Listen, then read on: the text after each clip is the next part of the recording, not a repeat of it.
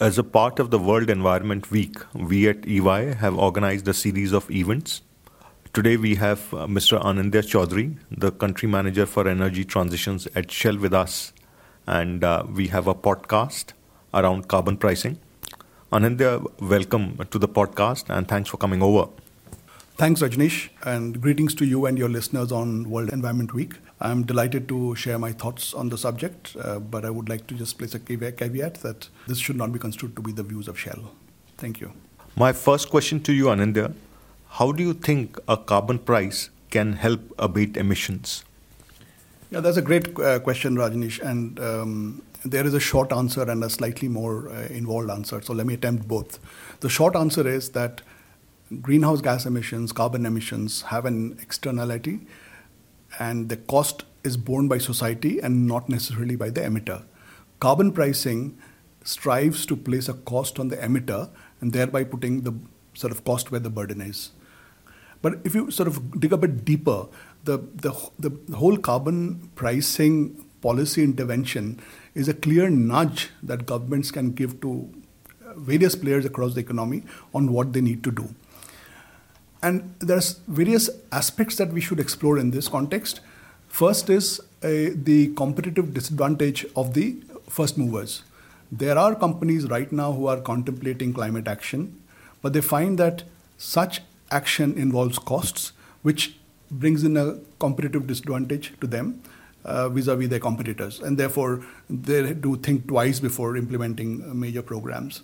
A carbon pricing across a sector will ensure that all sector players are having the same level playing field and start taking the same steps. And ideally, this moves into economy-wide coverage. So I think that's very important to make sure that the early movers don't get disadvantaged. Secondly, there is a policy outlook signaling that is very important. Companies right now are struggling to see what will the carbon pricing or any compliance framework look like in the coming years and decades.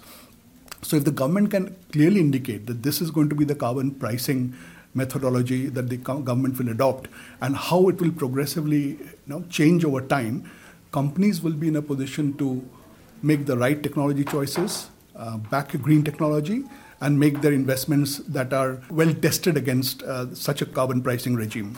On this case, also another aspect we need to talk about is resource mobilization. So carbon pricing, of course, also yields resources for the government, whether it's a carbon tax or a market-based mechanism like the ETS. And the government then can direct some of this to supporting new technologies, green technologies that are not proven. For example, if it wants to support offshore wind or biofuels, but also maybe use it to address the needs of just transition. So there are going to be sections of society which will be burdened by a higher cost of the energy transition, and some of this will be available for that. Another aspect I think we should also consider when talking about carbon pricing is globally various countries are adopting carbon pricing, whether it's tax or emissions traded systems. And to make sure that there are no carbon leakages, these countries are likely to impose a border adjustment mechanism as Europe is considering. So if Indian companies have to operate or export into these markets, then they'll have to demonstrate that they have carbon pricing domestically. So that's very important for Indian companies to achieve. India has a huge trade with Europe, for example, of $36 or $37 billion. And a part of that will get impacted by this. And also the other advantage of integrating to global markets is that Indian players will have access to much deeper and wider markets. For carbon offsets, for example, whether they are on the buy side or sell side. So, Anindya, I agree with you. I think carbon prices are the talk of the day. Now, the big question basically which is there when you look in the case of India is should India go for a carbon tax or should it go for a emission-based or a market-based trading mechanism? What do you think are the pros and cons to the two? And you referred to that while you were answering the earlier question. Yes, indeed. These are the two popular models which various countries have experimented with over the last several years. So the advantage for India is that India can certainly benefit from the experiences of these countries and get some rich learnings out of it. Carbon tax, in terms of implementation, is perhaps much less complex, though politically less acceptable because it will be very transparently seen to be adding to the cost to the customers or taxpayers. as the case may be. Also, it needs to sit within the existing taxation framework and jurisdictional sensitivities.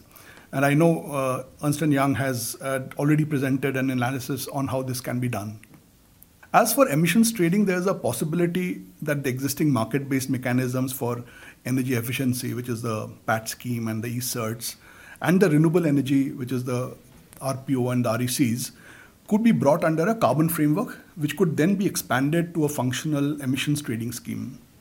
However, the complexities of the market design that address the needs of a progressive decarbonization without causing market failure needs to be carefully considered.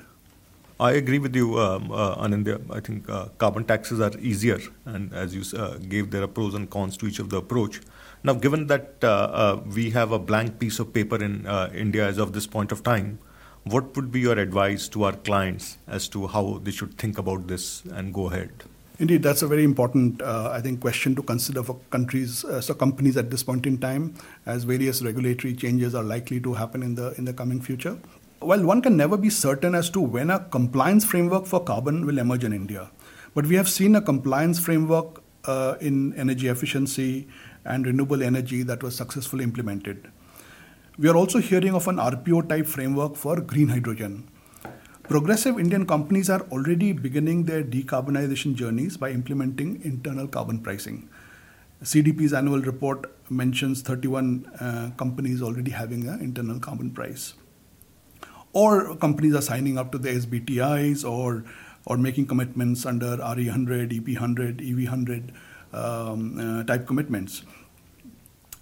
But to ensure a sustainable future and a social license to operate, companies will need to transparently share their plans to adhere to carbon budgets available so as to achieve the climate action goals agreed by the international community.